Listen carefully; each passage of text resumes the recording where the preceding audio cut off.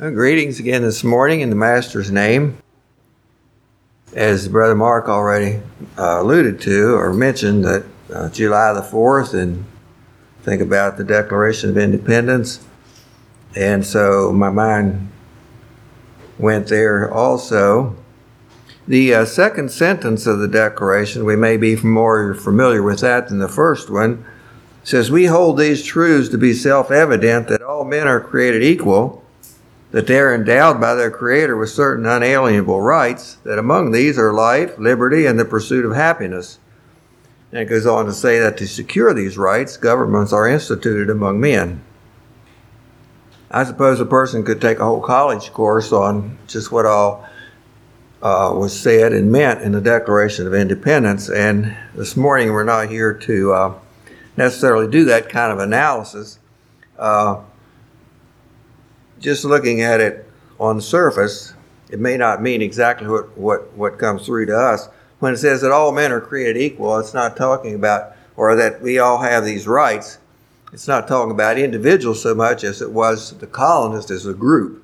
They were giving a rationale or explaining. In other words, actually it says, taking such a serious step as rebellion, there needs to be some explanation as to why. So they were trying to justify their stand. And so it's an interesting document. But let's turn to Matthew 5.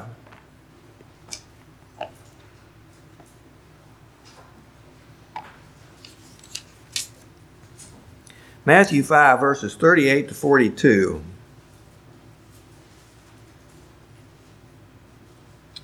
Sermon on the Mount. "Ye have heard that it hath been said, an eye for an eye, and a tooth for a tooth. But I say unto you that ye resist not evil, but whosoever shall smite thee on thy right cheek, turn to him the other also. If any man will sue thee at the law, and take away thy coat, let him have thy cloak also.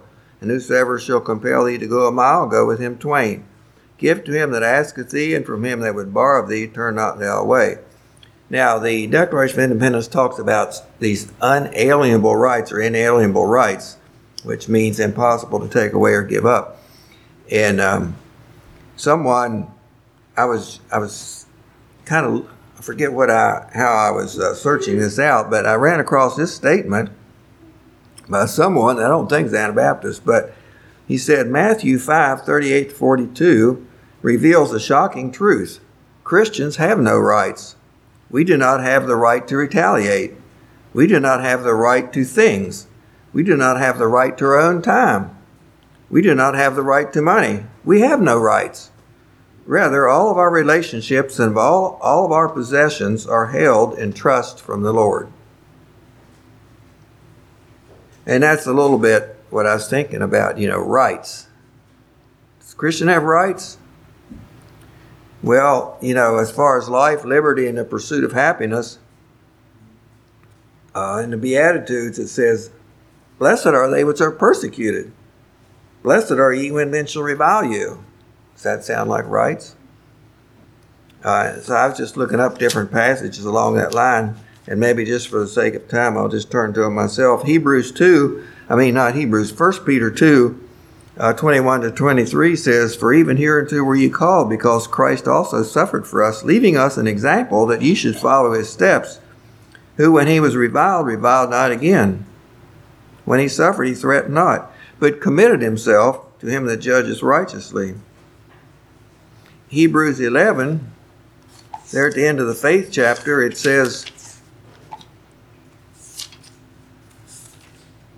"Others had trial of cruel mockings and scourgings, yea, moreover of bonds and imprisonment. They were stoned, they were sawn asunder, were tempted, were slain with the sword. They wandered about in sheepskins and goatskins, being destitute, afflicted, tormented, of whom the world was not worthy.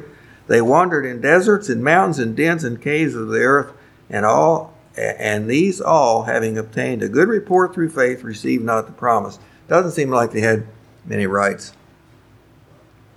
Jesus said, "I say unto you, be not afraid of them that kill the body, and after that have no more they can do."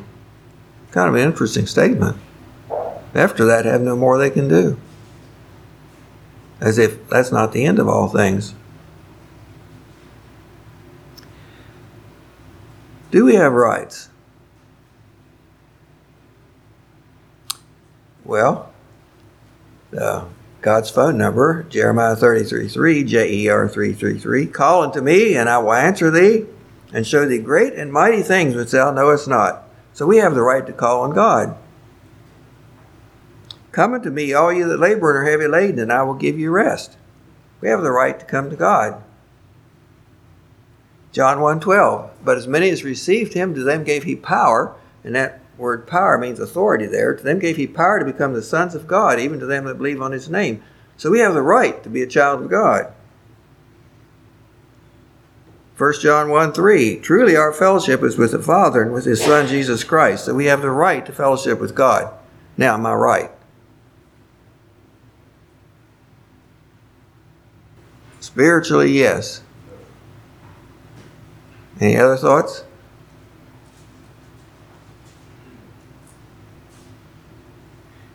In some senses, it's a gift that God bestows on us, not so much that we own a right, but rather that He is, in His mercy, is offering something to us. Yeah, that's kind of where I came out. You know, I was thinking, as I was thinking through this, and I was thinking about, we have these rights. Well, they're not really, I mean, what right do we have to call on God? What right do we have to be a child of God? They're privileges, they're provisions that God has made for us. Think of them as rights. In Christ,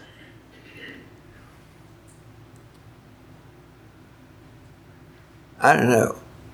It's semantics partly, I guess.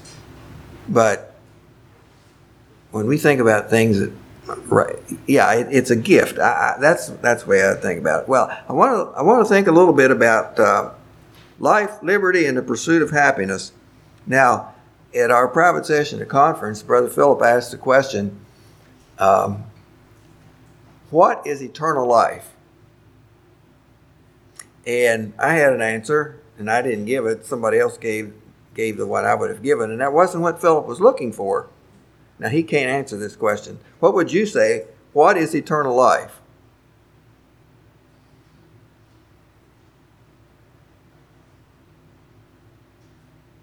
He wanted a scriptural answer.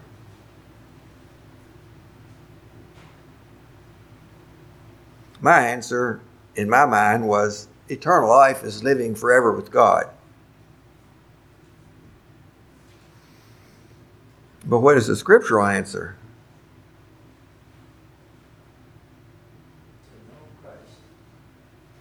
And what's the verse?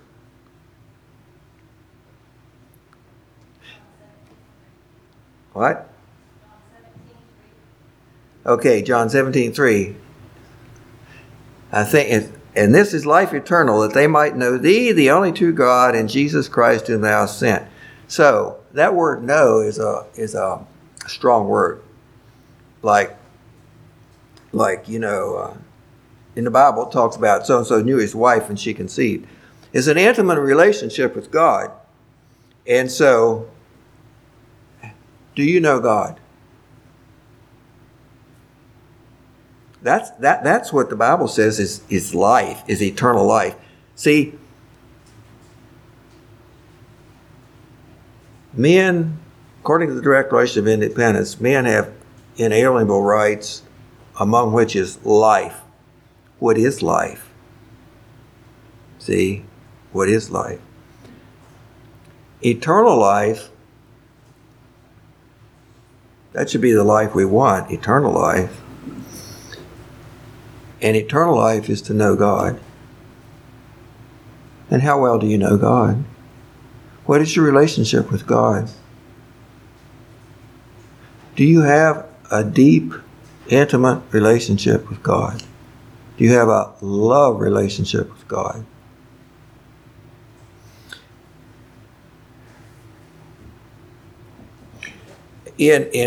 So I was looking up verses with the word life in them, and I'd never really done it like this before, or really noticed this, and I show you what I ran across.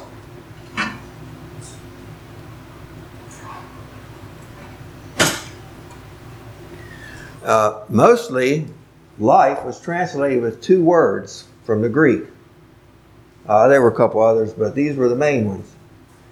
And one was sukai, and the other was zoai. Sukai and zoai. And sukai is more of our earthly existence type of life, and zoai is more the eternal life. And so, looking up the verses, it was very interesting which one of these words were used in the verses that had the word life in them. And so, Matthew 6:25, therefore I say unto you, take no thought for your life, what you shall eat or what ye shall drink, nor yet for the body what ye shall put on. Take no thought for your life. And that is sukai. That's more of our earthly existence. Also in the Sermon on the Mount, because straight is the gate and narrow is the way which leadeth unto life, and few there be that find it. And that was Zoai.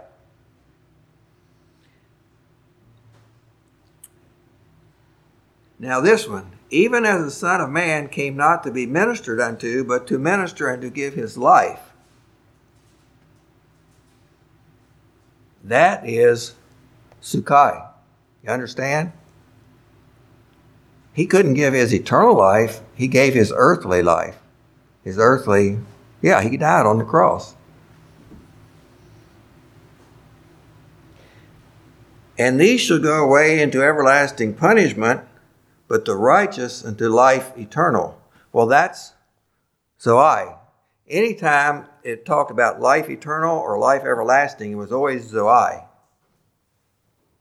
Now, I want to turn to a number of verses, and we'll do this as fast as we can. But I want you to turn to these verses. I want you to tell me which one of these words the life in that verse is in the Greek. Okay, Mark 3, verse 4.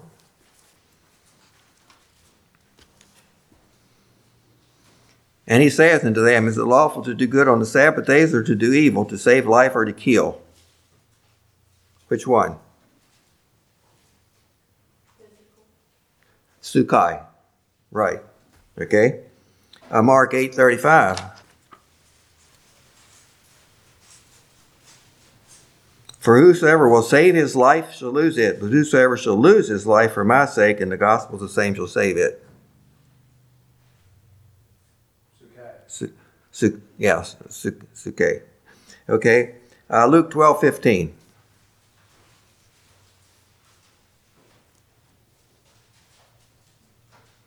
Take heed and beware of covetousness, for a man's life consisteth not in the abundance of the things which he possesseth. Which one? Okay, it happens to be the other one. So your life does not consist of the things you possess, and it's talking about your eternal life. Okay, 14:26. Luke 14:26. If any man come to me and hate not his father and mother and wife and children and brethren and sisters, yea, and his own life also. Yeah, you're right. Okay. Luke 18, 29 and 30.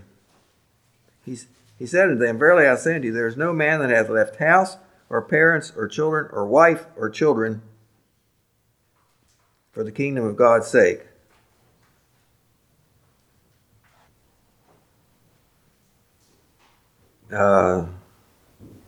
Okay. Who shall not receive manifold more in this present time and in the world to come life everlasting? Well, life everlasting, of course, is Zoai. So, okay. Let's see. I might have a few more. Let me see here. We could go on and on, but let's go to John. I'll just read these real quick.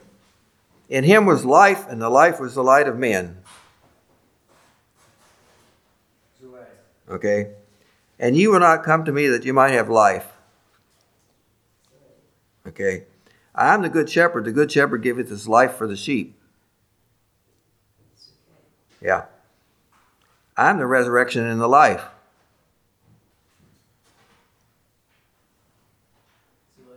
Yeah. I'm the way, the truth, and the life. Yeah. Just a couple more yet. Acts 11:18.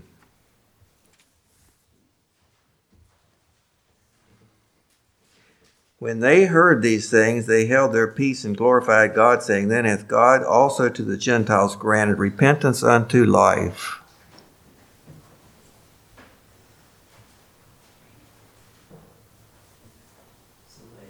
Yeah, right. Acts 20, verse 10. And Paul went down and fell on him, and embracing him said, Trouble not yourselves, for his life is in him. Yeah, okay. Well, just a couple more. If when we were enemies, we were reconciled to God by the death of his Son, much more being reconciled, we shall be saved by his life.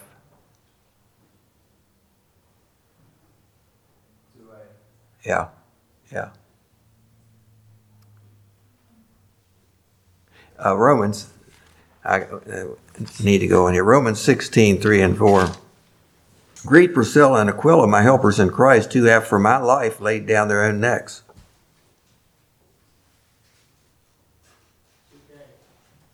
Yeah, yeah. Calls it, his earthly, these his helpers. Okay. Well, this one here, it's not hard. The Spirit and the bride say, Come. Let him that heareth say, Come. And let him that is athirst come. And whosoever will, let him take the water of life freely. That's Zoe. Okay. Well, it was just intriguing to me to go down through all these verses and see which word is used. It's instructive. It tells us a lot. But anyway, an inalienable right. Life. Like, what is life, see? What is life?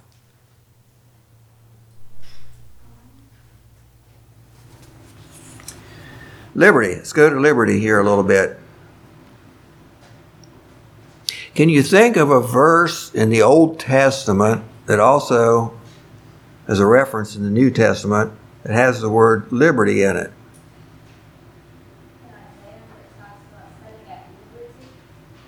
Yeah.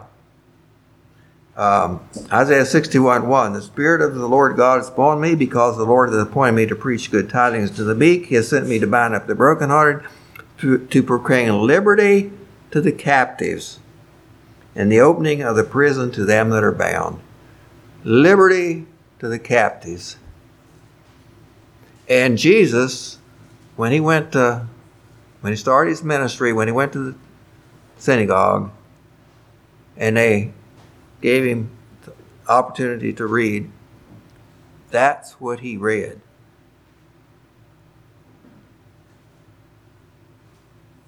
There were quite a few words that were translated liberty. So we won't go into that. But that liberty, to set at liberty, to proclaim liberty to the captives, that is a certain kind of liberty.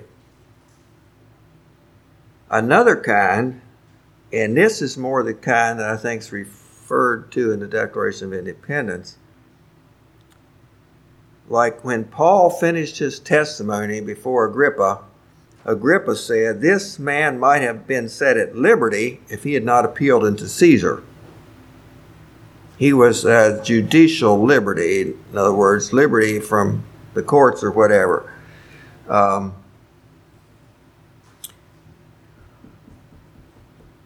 it says, what Jesus said, to proclaim liberty to the captives. To the captives. And that made me think about this verse in Timothy. That they may recover themselves out of the snare of the devil, who are taken captive by him at his will. One time in conversation with a Jehovah's Witness fellow, we were pretty good friends. He worked on my Subaru.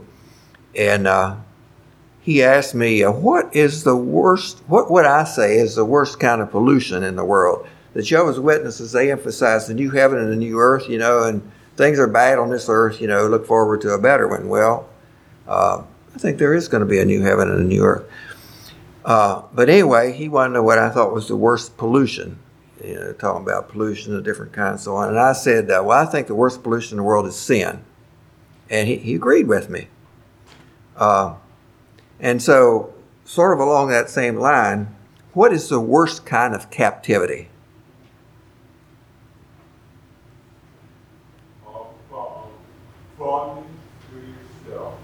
Okay, captive to your... Hey, that's an interesting answer. Being captive to yourself.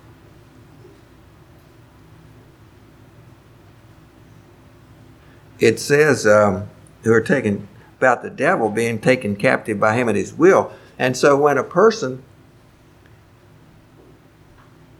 Well, you have to think about that a little bit. When a person is serving self, he's captive. That's interesting.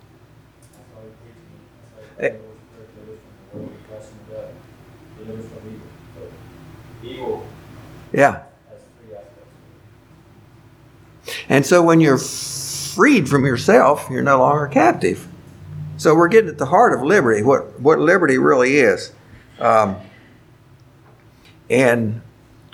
well, let's just turn to Romans 7. If you want a description of a person who's captive, he says, that which I do, I allow not. For what I would, that do I not. But what I hate, that I do. For the good that I would, I do not. But the evil which I would not, that I do. Sounds to me like he is really captive to something because he wants to do different and he can't. Verse 23 and 24, but I see another law in my members, warring against the law of my mind and bringing me into captivity to the law of sin, which is in my members. O wretched man that I am, who shall deliver me from the body of this death? So it's a picture of captivity for sure. John 8, Jesus talked about freedom. Verses 31 to 36. Then said Jesus to those Jews which believed on him, if ye continue in my word, then are ye my disciples indeed, and ye shall know the truth, and the truth shall make you free. They answered him, we be Abraham's seed, and were never in bondage to any man. How sayest thou, ye shall be made free? Jesus answered them, verily, verily, I say unto you, whosoever committeth sin is a servant of sin. That's captivity. And the servant abideth not in the house forever, but the Son abideth ever. If the Son therefore shall make you free, ye shall be free indeed. So what is liberty? What is freedom? What is being free indeed? It's being freed from the power of sin in your life. Am I at liberty? Are you at liberty? Are you free? Are you free from the power of sin in your life? Well, the Bible does talk about our liberty in Christ. This is a little different angle to it. But in Corinthians, it says, 1 Corinthians 8:9, but take heed lest by any means this liberty of yours become a stumbling block to them that are weak. So liberty, how do you want to say it? Liberty has its limits. I need to be careful how I exercise my liberty in Christ. Because if my exercise of liberty makes it difficult for someone else, then I misused it. And Galatians 5 says the same thing. Galatians 5:13. For brethren, you have been called unto liberty, only use not liberty for an occasion to the flesh, but by love serve one another. And there's the freedom again. Liberty, freedom to serve others, freedom from self, freedom to serve others. As long as I'm tied up in myself, I'm not a very good servant to others. Well, then, the pursuit of happiness. And there again, what the framers meant by that. Thomas Jefferson, he wrote the Declaration of Independence just in a couple days. But then there was a committee of 5 that edited it, and then it went before the whole convention. And that whole thing was an interesting process because the way he had written it got condensed down. It was amazing what they did. They pared it down and really made it concise. But what they meant by that the pursuit of a right to the pursuit of happiness was like, and here again, we're not analyzing the Declaration of Independence so much, but it was like that man should have the ability to choose things that would make for his well-being. Government should enable that. That was their idea. But there again, see, what is happiness? How do you define happiness? And I was looking up some of that, and different sites talk about different things. Just how are you going to even define happiness? And what's the American definition of happiness?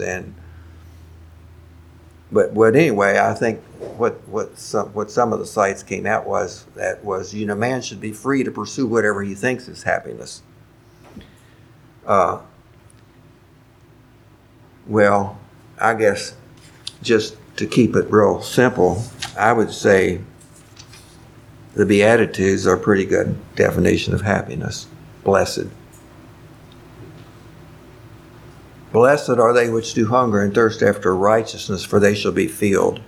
Fulfillment, finding fulfillment in life, that's a big piece of happiness, I would say, if not the whole thing.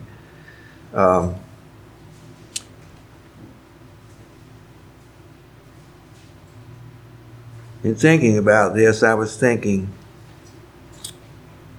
man's search for life, liberty, happiness is illusory.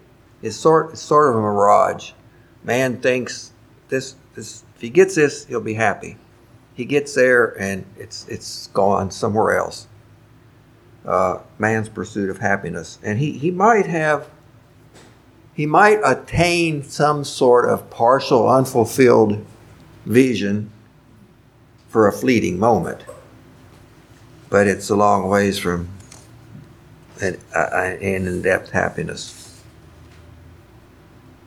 And again, when they wrote that, they weren't thinking so much of individuals. All men are created equal. See, isn't that what it says?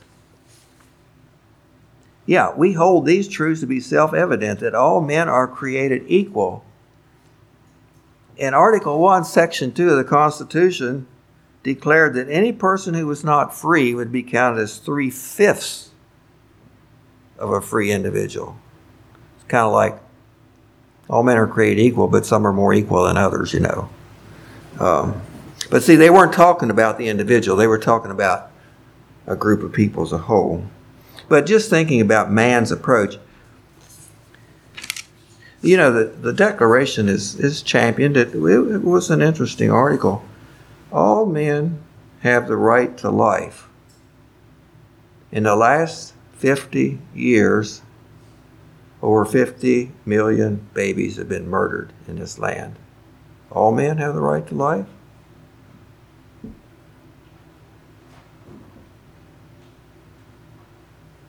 Liberty. When the Declaration of Independence was signed, 1/5 of the population were slaves.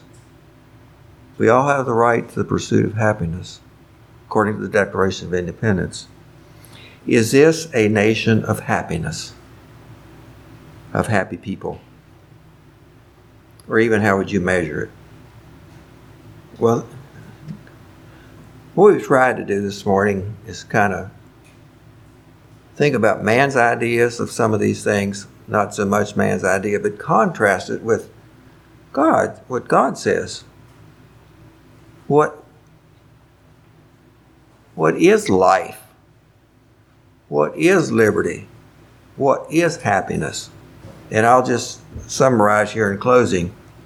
John 17:3, this is life eternal, that they might know thee, the only true God, and Jesus Christ whom thou sent. These 3 verses, they say people can only remember 3 things at a time, so we boil it down to 3 verses, but that's the definition of life. Liberty is John 8:36. If the Son therefore shall make you free, he shall be free indeed. And happiness, blessed are they which do hunger and thirst after righteousness, for they shall be filled.